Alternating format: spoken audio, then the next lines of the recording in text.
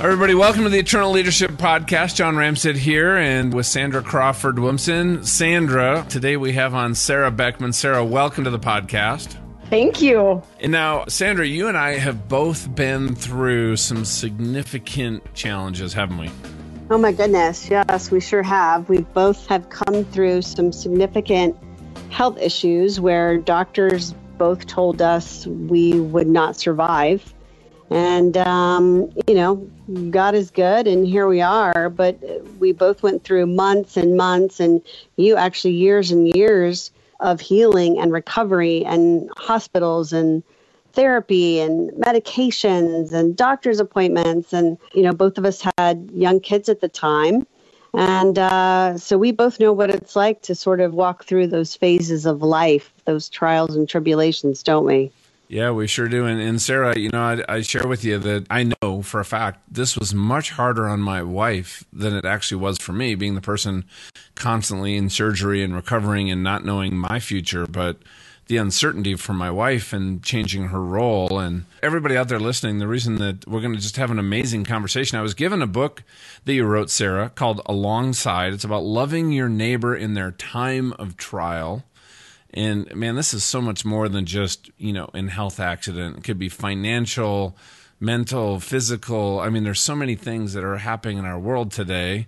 You're an author and a speaker. You live down in the beautiful Albuquerque, New Mexico. I was actually just down there working with the U.S. Air Force. So if I get down there again, we'll love to meet with you and your husband. You've been married 25 years, and grab lunch or dinner. And but you wrote this book, this practical guide for loving your neighbor in the time of trial. You're a speaker.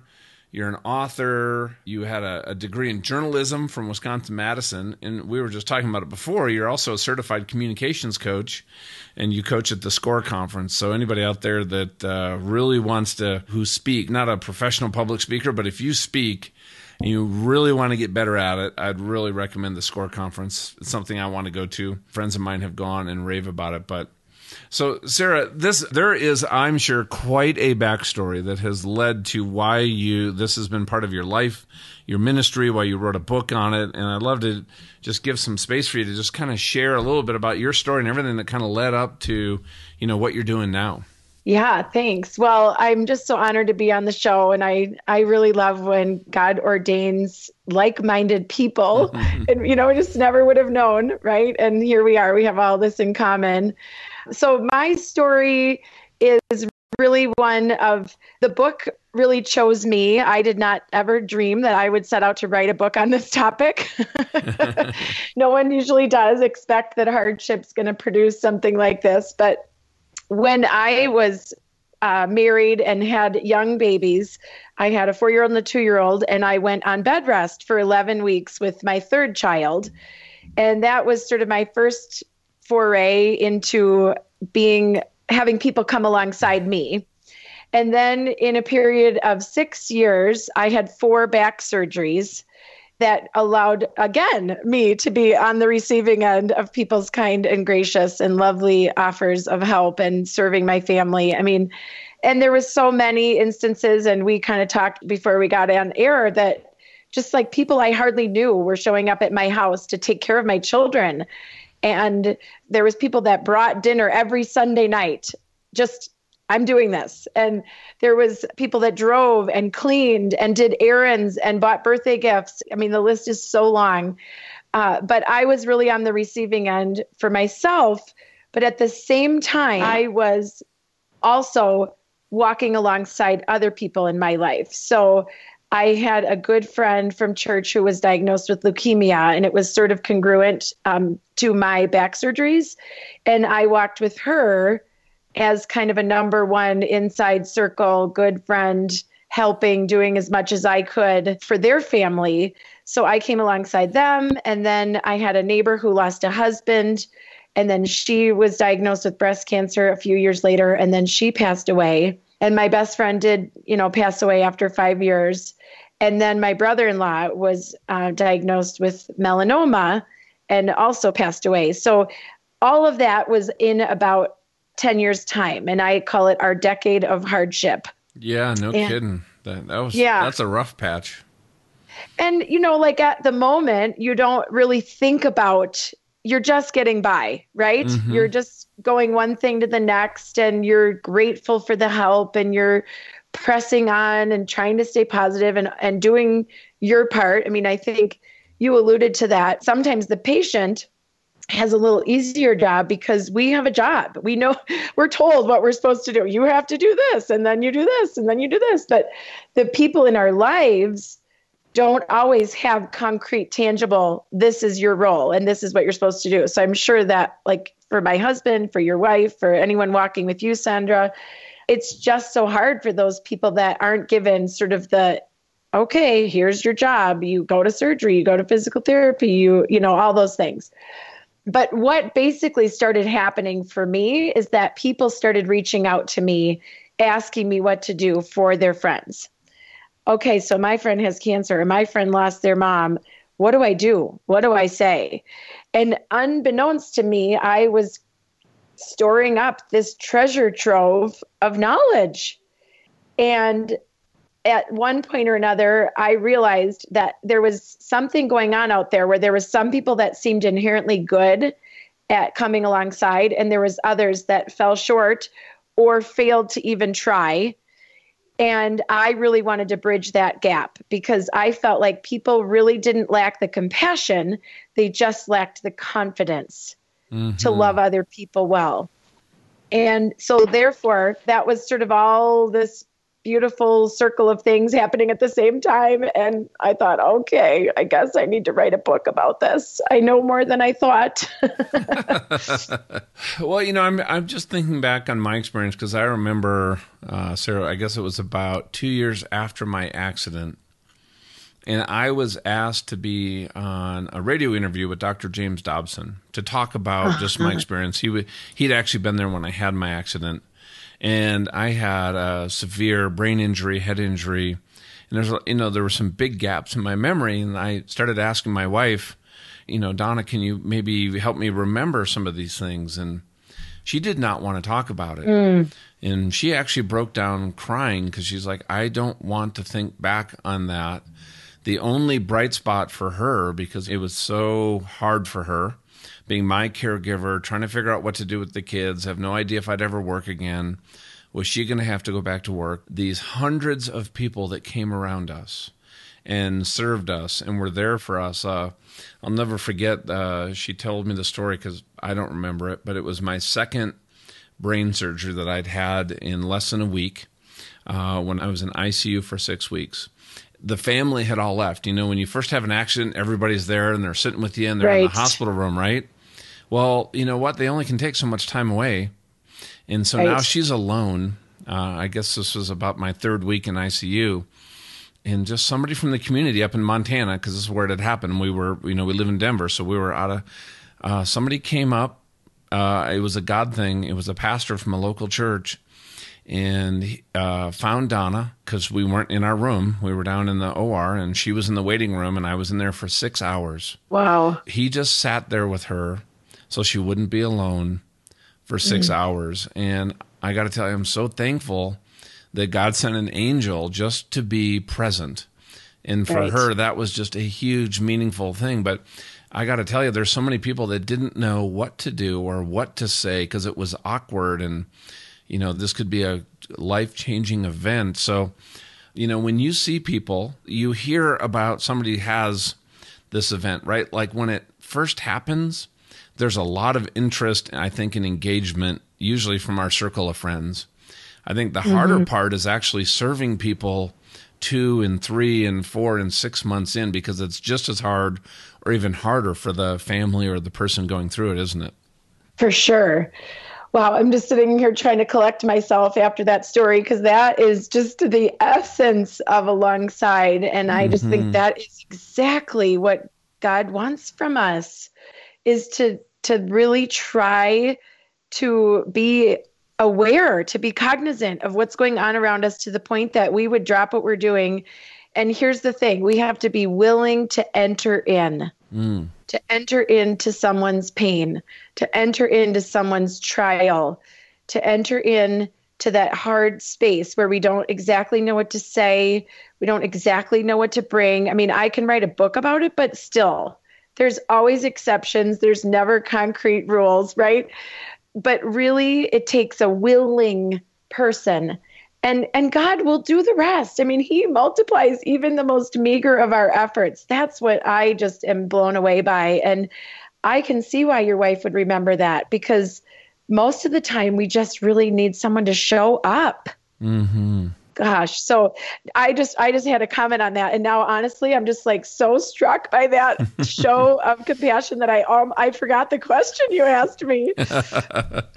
Well, you bring up a good point, right? Like when it's so, like when tragedies hit, like one of my friends, they lost, their 4-year-old son. Right. And I mean, there's times just even as a believer, right, where like God just doesn't make sense, right? I know he has a plan.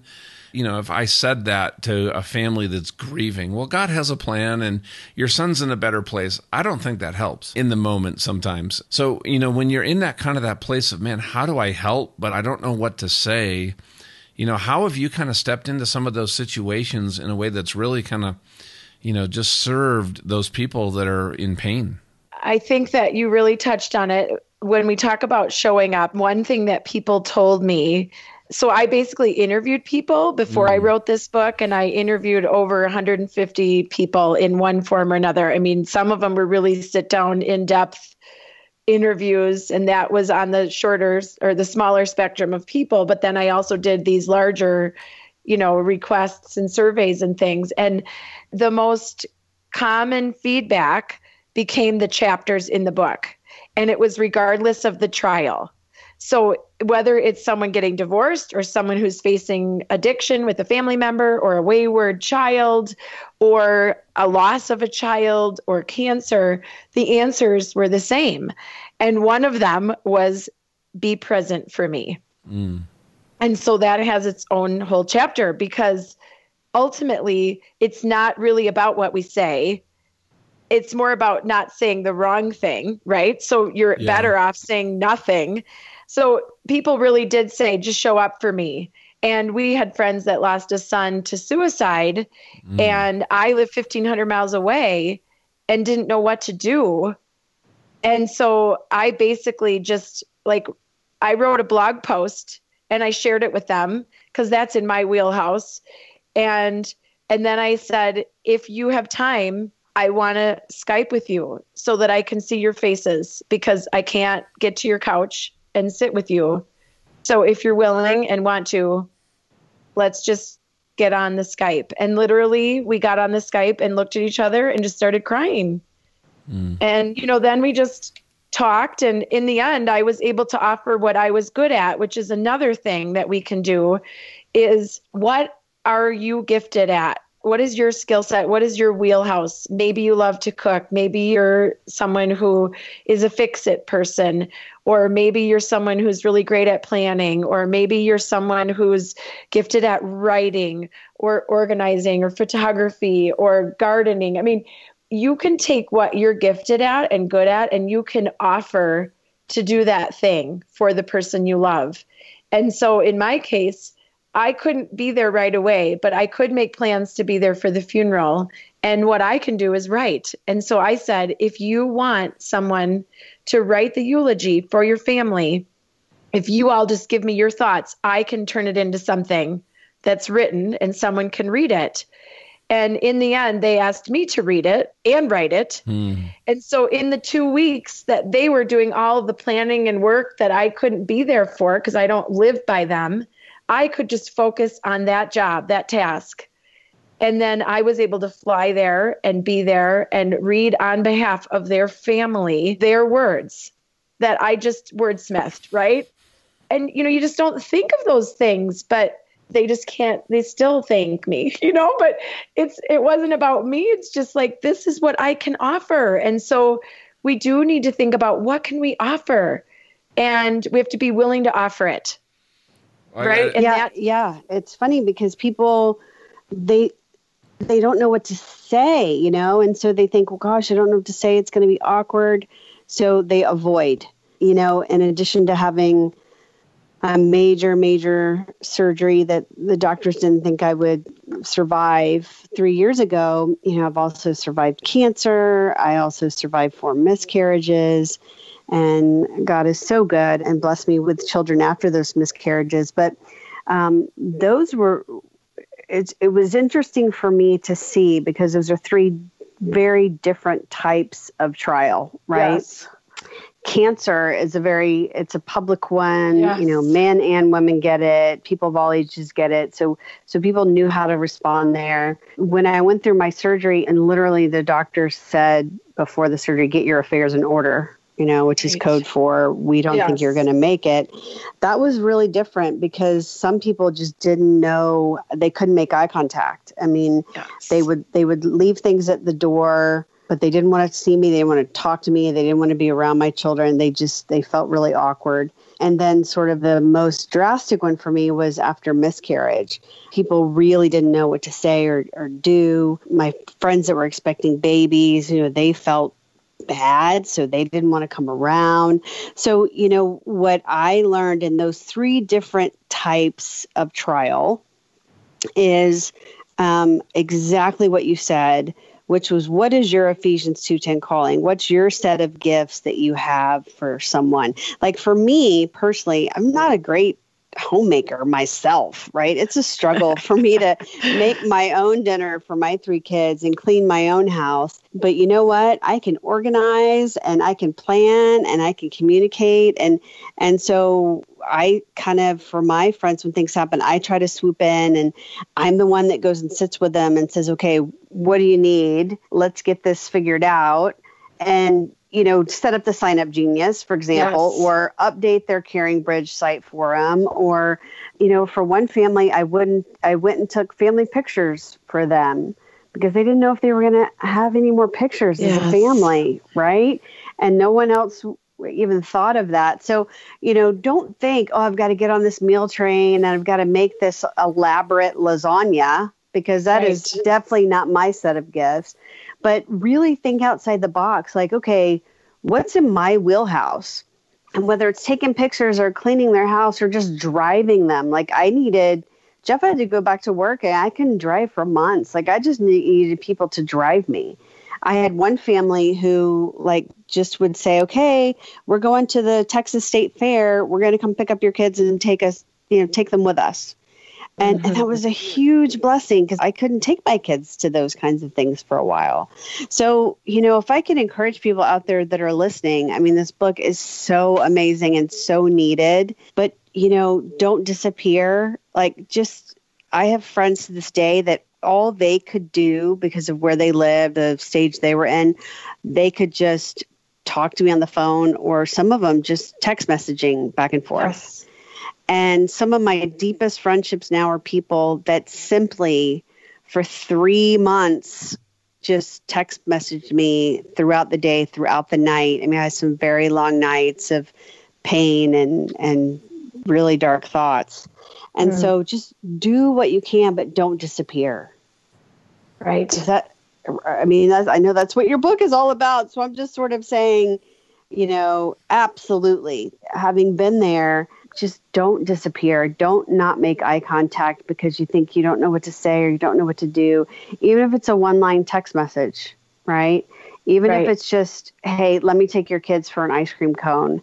Like whatever it is, every little tiny thing makes a huge difference when someone's in one of these life stages. Yes. And I mean, everything you said is so spot on. The three different trials seem like they're very different for the outsider. And they are, like, for the person that wants to come alongside, they put their own boundaries around that. I loved how you said cancer is super public and people seem to know what to do. It's more socially acceptable. But then miscarriage, yikes, I don't know what to do. Or potential terminal illness or terminal diagnosis. What do we do? And it's the same. And that's really what I hope the listeners hear, is that you need to show up the same way that you would for any one of those things. And you can do the very same things. And we don't need to compartmentalize trials in that way, because those unspoken, less socially acceptable type topics like suicide or addiction or divorce are the places where we need people even more, because it's the rare person that's going to step out in faith, enter into that situation. So all those things that you said are so great, Sandra. And I just, to summarize a few things, the ways to step in are offer your gifts or tap into your talents is the way I phrase it. To be present, to show up and not worry about saying all the right things, but just making your presence known. And sometimes when you're physically present, then opportunities rise for you to serve because you're there. Right? So if you show up, then you might be the one who might help write the obituary or offer to clean the kitchen or to field the phone calls or to write the thank you notes or whatever. It's because you showed up, but they're not going to have the time to call you and say, I need help with thank you notes after my loved one died. But, so that brings me to another great way to serve, which is to make specific offers. So you can offer what you're good at, but you can also just specifically offer anything. But the thing you don't want to do is say, let me know what I can do. Because it's an open-ended question that puts all of the burden on the person that is already in the trial. Did you guys both experience that? Oh, so big. And you know what? Like, if somebody asks Donna, how can I help? I'll guarantee you there's 100 things that just popped in her head, but she's in the middle of trying to, figure everything else out. And she doesn't want to ask somebody, well, could you come and do laundry or clean the house or drive my kids? I think a lot of us are sometimes reluctant to ask for specific things. We don't want to inconvenience others. And it's really awkward. But like our house was a mess, right? I mean, Donna was at the hospital 5 days a week with me. And we had a family say, hey, we're coming over on Saturday, and we're cleaning the whole house top to bottom, which they did, and doing all your laundry, cleaning the kitchen, and cooking you dinner. I got to tell you, Donna was like in tears. Right. It was so meaningful. And when you were talking about the obituary, I was getting emotional. I was picturing what if that was my situation. I don't think I could physically sit down and write that. Right. And the fact that you offered to do that, if I'd been in those shoes, what a blessing that must have been for that family. So yeah, think about your gifts and then just say, hey, you know what? Here's a need. I'm going to come over. I know you have all these thank you cards to write. That's hard to write in this situation after you lost a loved one. I'm going to come and help you write them. Is that okay? And they might say, I want to do it myself. But you know what? I think if you offer something specific, that is so much valuable for somebody. Yeah, I was just going to say, I felt guilty when people would say, oh, what do you need? Or, hey, can I do anything? I wanted to just say, we're good. Yeah. Could you come help me walk to the bathroom? I mean, right. Some days the kids were at school and Jeff had to go to work and I was just by myself and that was scary. But when people would say, hey, I'm going to come sit with you, I was just so happy. Someone to just help me go from the bed to the couch and then just sit there and talk to me and bring me water. And then you exactly said it. Then they were there. So the opportunities popped up like, oh, well, let me just go do that. Or, oh my goodness, there are no groceries here. Let me go grocery shop for you. Don't wait for the people to give you a specific thing. It's very difficult. People feel guilty. And a lot of times, it's just super personal. Like, someone coming in and doing my laundry, like you're going to see my dirty underwear, right? Like, right. Oh my goodness, I'm not going to ask someone, hey, could you come do the laundry and wash my dirty underwear? I mean, that's like really intense personal space. Yes. People will not ask you to do that. So those are the things that people tend to need the most, but you really do need to just offer because they're not ever going to, very rarely will they say, hey, can you come do this for me? Right. And you really are. When you say, let me know how I can help, let me know what I can do, what can I do for you, any of those phrases, you really are putting all the burden on the person who's already in trial. And especially if you keep offering and keep saying that and kind of bothering them about like coming up with something for you to do, because some people just intensely want to help, but they don't even realize the subtle nuance is that they are actually just creating extra burden for the person who is already overburdened, can't think straight, and they're pestering them. I mean, I had one woman who lost a baby who I interviewed, and she said, honestly, I felt like I had to come up with things for people to do because they wouldn't leave me alone. You mean they kept asking, how can I help? Yes. How can I help? Versus saying, I'm going to come do this? Exactly. So they kept saying the generic, what can I do? to the point that she just was so frustrated and had to come up with things because they wouldn't leave her alone. And so this whole notion of making a specific offer just combats so many problems. It combats the notion of putting the burden on the person. Instead, the burden is on the person that's coming alongside. You need to be intentional, thoughtful, and offer. What could you do? And then everyone wins, because you're not going to offer something that you can't do, right? And so like what you said, John, about your wife, she's not going to risk asking you to do something that you might not want to do, right? If you're not a cook, she's not going to say, well, we could use a meal. And then you're like, oh gosh, I don't even cook for my own family, right? I mean, she's just not going to do that. And that's what the whole point of this is. And honestly, there's literally lists and checklists in the book, in the chapter, about all the ways that someone who wants to come alongside what they can offer. Yeah, something to share too. There's times struggling with my recovery, and I would have some people come and visit, and they were very uncomfortable with any kind of silence. So I felt like I was being interrogated, is how it felt. I hated the question, how do you feel? Or what happened? Or I had to retell my story of what was going on over and over. And, some of my friends or people that came over and were just present don't feel pressured to have to be in conversation or ask questions. Sometimes just being there that was a huge comfort. And knowing that, if I'm drowsy because I just took a painkiller from whatever's going on, and I can fall asleep and not have to feel like I have to entertain you or be engaged. Those folks that, that were kind of in that mode, I really appreciated that they kind of, they were there, but they also kind of gave me space to not have to talk. Because sometimes I did not feel like talking. Yeah, right. That's a good one. That's a good one. A lot of times too, people that are coming out of intense health issues, you also have anxiety, and you're worrying, and you're financially drained, and you have all this other stuff that's going on. So I had a hard time sleeping. I literally couldn't sleep. But for some reason, if someone would just come and sit there with me, it gave me this little bit of confidence, like someone was watching over.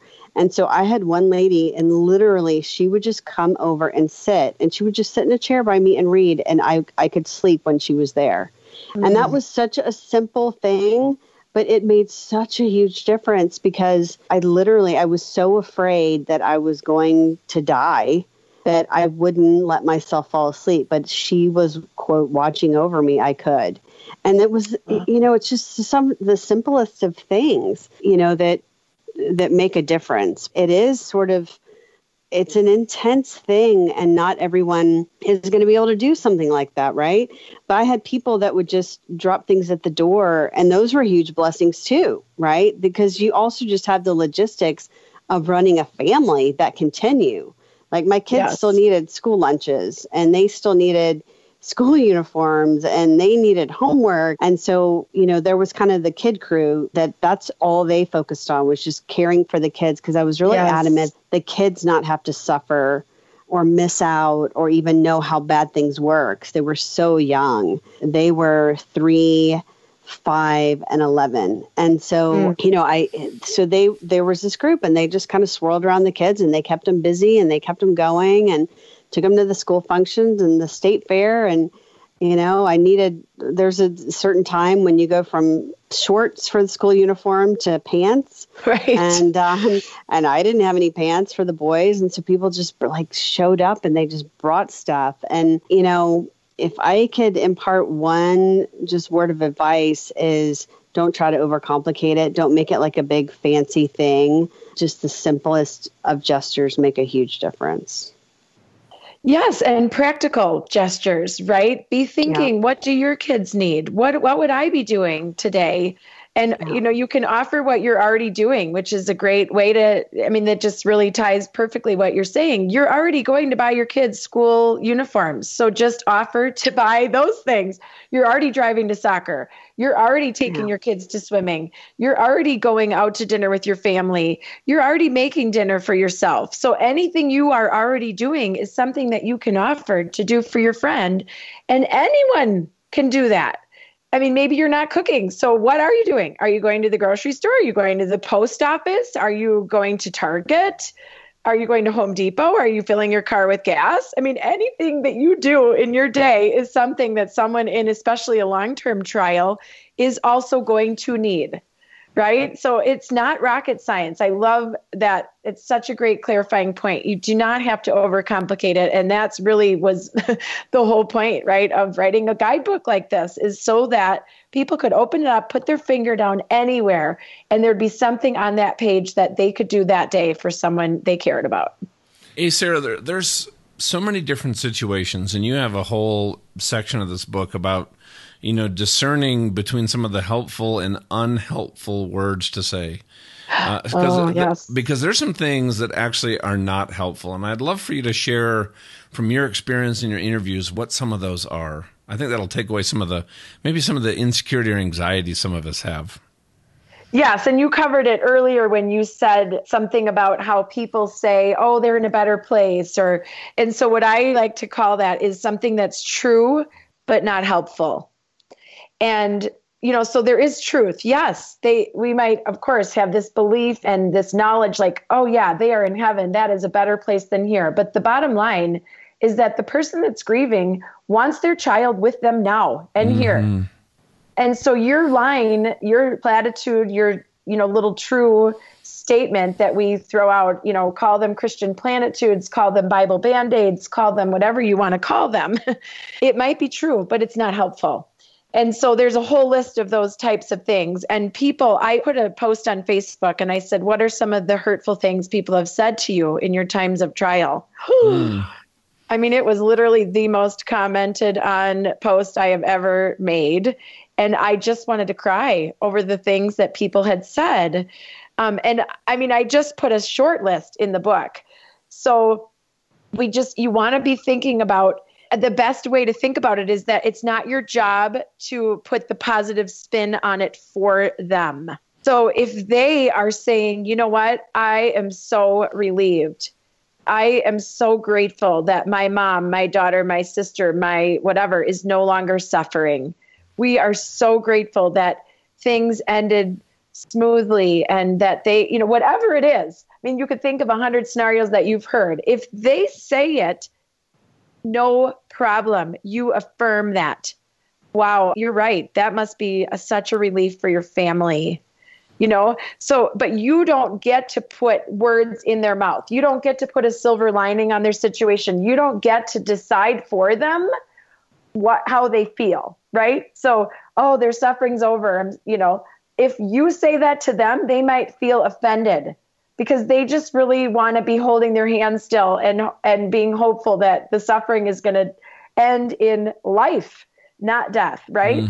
So it's just really hard. So I would say avoid true but helpful statements. I would just try to avoid them unless you're affirming something that they've already said. Yeah, that's great advice. And so let's say I come in and I'm sitting there and somebody's clearly, they're hurting, right? I mean, this is raw and fresh, either the grief or the pain. Some of the questions like, hey, how are you handling this? How are you doing? I came to really dislike those. Any thoughts for folks when they're kind of showing up into that situation? Somebody's really struggling that, can, maybe help with a way that serves them? Yes. I mean, I have several thoughts. And again, one of the biggest struggles I had in writing this book is that you do need to come up with rules and guidelines for people, but they're not always 100% true, right? So I almost quit before I got this book finished about 100,000 times, because every time I could name a scenario, I could think of like maybe that one instance where that wouldn't be the case. But I tried really hard to just trust in the 80 to 90% of the time this is going to be the right thing. And again, God's going to multiply the words on the page and I don't have to figure out all the end solutions. So my best advice is twofold. Number one, you just want to simply express your support. And, you need to acknowledge the situation, especially if it's the first time you're seeing someone. It's very important to acknowledge it. I'm sorry for what you're going through. This must be hard. I can't imagine how hard it is to be stuck in a bed for this long period of time. I just want you to know that I'm here for you. I'm not going anywhere. We're not going to forget about you. We're going to keep showing up. You know, when you want to talk, I'll talk. If you don't want to talk, we don't need to talk. You know, like being as clear and honest and open as you can be is really important, but also affirming their feelings, right? Like we just talked about, if they say they're feeling a certain way, then you just affirm that. Again, you don't want to put emotions, feelings in their mouth. You don't want to be deciding for them how they feel. And then again, just sort of expressing that I'm going to be with you. We're here for you. And sometimes you just say nothing. But another way that we have found that is very helpful to decide what to say and not to say and when to step in and when not to and what ways are helpful is this notion of the relationship tiers. And how well you know someone is really a good indicator of how to respond in their crisis. And I wove the relationship tiers through the whole book so that people would know this is an appropriate way for a tier 1 relationship, meaning the very closest people to you, your really inside circle. And then this is more appropriate if you're a tier 3 or 4, meaning you're way further out in the circle of how well you know them. So when people look at the relationship, they can know. And so what I would say, John, is that if I know you really well, I'm a tier 1 or even a high level tier 2. I don't have to talk about it every single time we're together, right? Mm-hmm. I just know that. I don't have to say, how are you? But I would also say if I'm a 3 or 4, it's not my job to be asking you the depth of your soul and spirit and how your well-being is, right? It's not my place because I don't have that type of relationship with you, that I have that inner circle where I don't get to ask you in the grocery store, how are you feeling? Mm-hmm. How's it going? Tell me everything. That's not my place. I'm a 3. I'm a 4. I don't know you well enough to enter into that intimate space. And so that's where there's a chapter in the book called It's Not About You. And it's really this notion of like, you don't get to know the scoop if you're a 3 or 4. It's not your place. It's not your job. And I may sound really harsh when I'm saying this, but it's because it's truth. Like it's so wounding to the person. It's so exhausting to just keep going over and over and over it again with people who are like acquaintances at best, right? That is so true. And there's some people that are just nosy, but they're a tier 3 and it's not their business. It's not their place and they don't get to have the inside scoop. So if they want to bring a meal and leave it on the front door, yes, amen. If they want to write a card and put it in the mail, yes, amen. If they want to make a post on a Caring Bridge and just tell you that they're thinking of you, if they want to leave an email, but even a tier 3 does not get access to your text messages. Because I would say that that's a more intimate space and we need to reserve that for people who are urgently in need of getting in touch with you or reaching out to you. And I did a podcast. I was thinking, John, Ryan Dobson has become a dear friend because we talked about alongside on his podcast, and bless his heart, he would tell you, I mean, he's emotional anyway, but he like cried through this podcast because he was reliving his wife losing her mom and his dad going through a heart attack and the hurtful things that people said when James was really struggling. And it was a really powerful episode. But because of that, we've become friends. And then Laura, his wife, has cancer and is recovering and had surgery. And then I was on the show again and we did a Facebook Live and he said that they had to change Laura's phone number because so many people just kept pestering and asking and reaching out and wanting to know how she was and kind of using that intimate space of a text where we think, oh, well, I mean, everyone should just be able to text someone this day and age. No, like I really think twice. What kind of relationship do you have? This is a crisis. They're not just responding. And so the problem was that tier 2s or 3s were expecting responses and they weren't getting them and they got angry. Wow. A lot of these things are reliving things from what we went through, some very emotional things. One of the hurtful things for me, though, I got to tell you, Sarah, to echo this, and it's hard to talk about, though, was some people that were some of those more, I would say, tier 2 relationships, people I've known for a long time. and they would reach out. And I got to tell you, I'd look at my phone and I did not feel like answering. Yes. It was too much of an effort. And I wasn't about to just say, hey, things are great, doing well, because that wasn't true. I was hurt. I was angry. I was upset. Even though God showed up in my accident, told me he was going to save me and heal me. He told me that specifically because what happened to me should not have been survivable. Right. He didn't save me in the way that I was expecting. I mean, I was in the hospital for the next 2 years, 25 surgeries. Right. And I had friends of mine, close friends, and I'm picturing 2 or 3 of them right now in my mind's eye, that I think because of how I responded to they thought they were being helpful early on, totally withdrew. And to this day, it's distant. And I've even tried to bring it up, like, hey, what happened? You know, all of a sudden you pulled away. I didn't even hear from you. That was actually really, really hard for me to see close friends or, you know, people that were acquaintances that I would, you know, expected to kind of be around today that I think because of the accident. But guess what? I was not emotionally, mentally, physically, spiritually, while I was in the middle of it, equipped to engage with people maybe the way they were expecting. And that was really hard.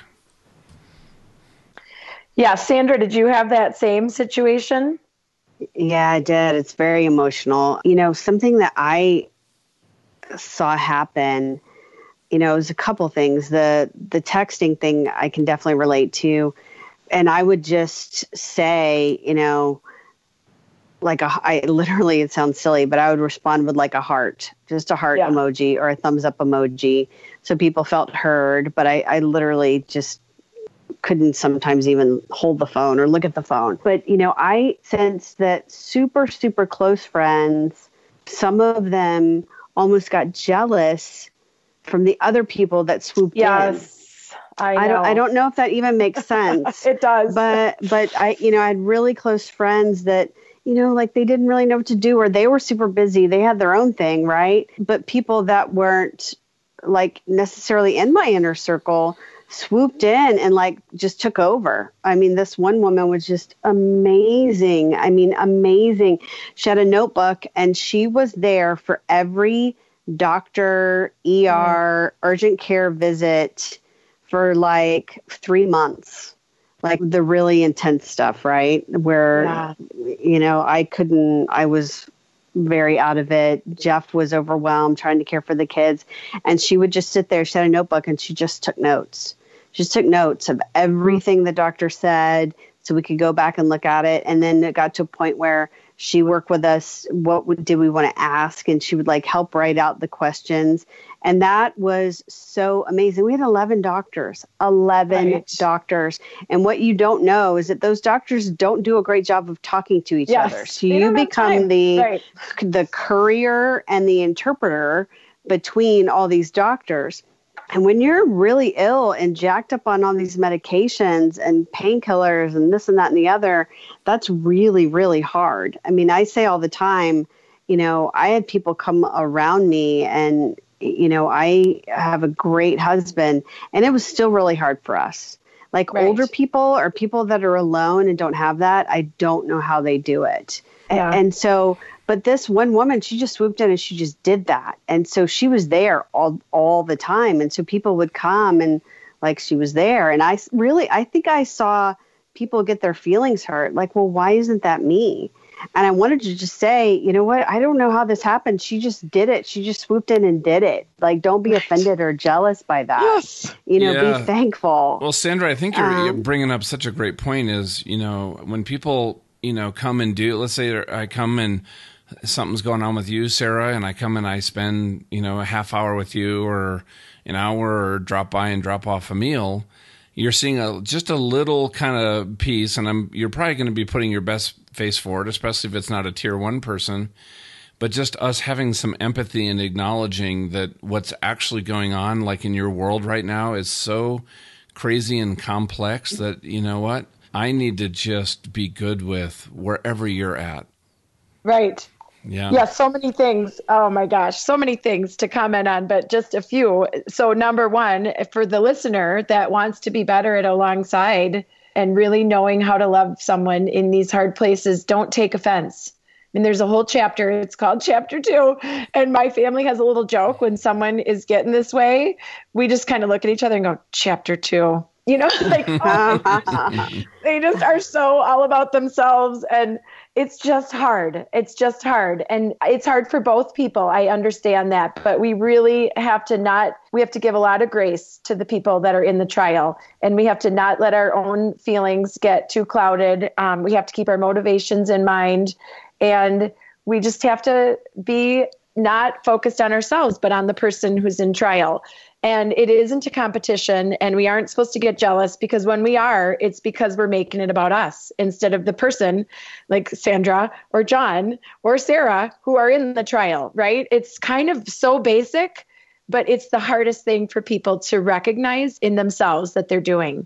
And I've been guilty as charged. I mean, I've certainly had moments where, hey, I want to be the one that they go to. I want to be the one that's needed, because sadly, we get like sort of those weird ego strokes when we're needed and when people appreciate us, right? So there is always a benefit if someone appreciates it, but we have to be willing to do it even if someone doesn't appreciate it. And of course they're going to appreciate it, but they just might not be able to remember that we did it, or they might not remember to say thank you, or they might not, you know what I mean? There's just so many things that go into it. When you're in the middle of the mire, you aren't supposed to be expected or held to a standard that you normally are, right? It's not a normal friendship barometer. It's a crisis. It's a trial. You know, none of the rules apply anymore. And number 2 thing I was thinking of when you were both talking is like, where the heck were you when I was writing this book? I wish I would have interviewed you guys, because I would have been able to add a lot of great material. Sorry to laugh about that, but wow.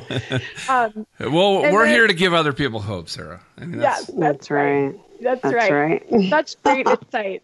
And then the other thing, it just goes right back to this notion of specific offers. And there's kind of a list of specific things that you can offer. And what you just got done talking about, Sandra, is this amazing notion of being like a medical advice collector or a hospital. I mean, and we really just write that exact job description in the book, that someone can be the person who does that. And my guess is that the person that did that for you had been through something on their own, that they sort of knew to do that.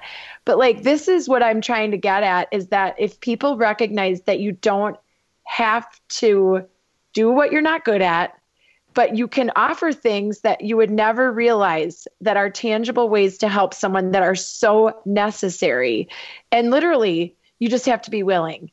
And that's kind of where that girl won the game, if you will, is that she was willing and she dreamed up what would be useful and knew somehow that it was useful and offered it. And of course, you're not going to turn her down, because it's like, yeah, I didn't even know I needed that.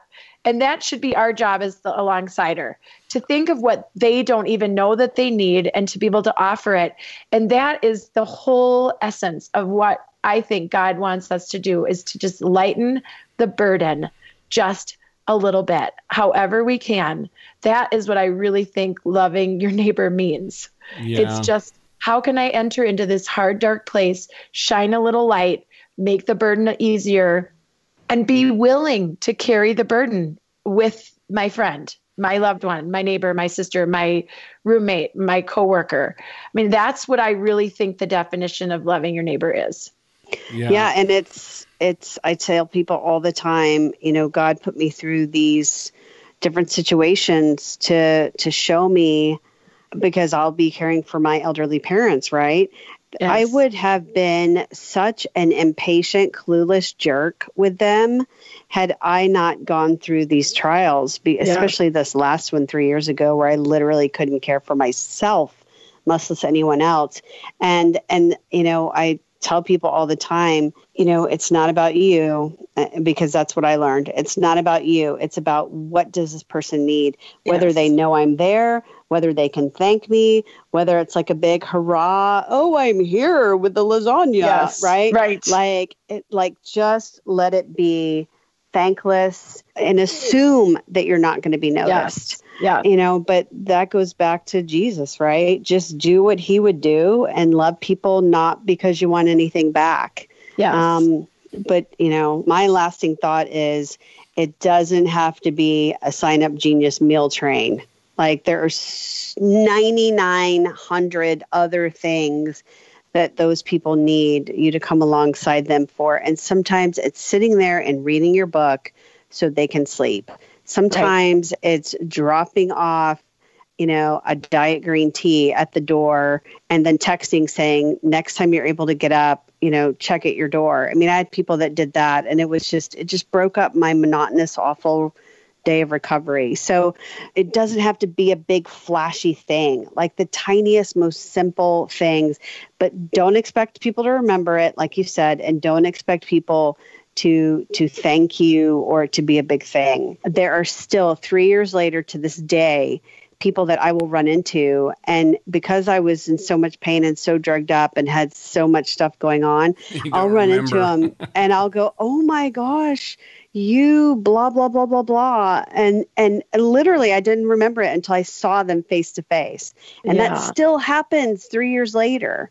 So, don't let your feelings be hurt. I had a head injury, so people would come and start recounting whole conversations and things it did for me. I still to this day don't remember it, even though they've reminded me. And I've had some people be offended that I didn't remember what they did. And I honestly, I don't remember, but...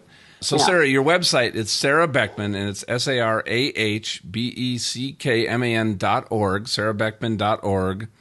The book is alongside. What I love about it, everybody out there listening, I'll guarantee you know somebody going through something right now, a trial.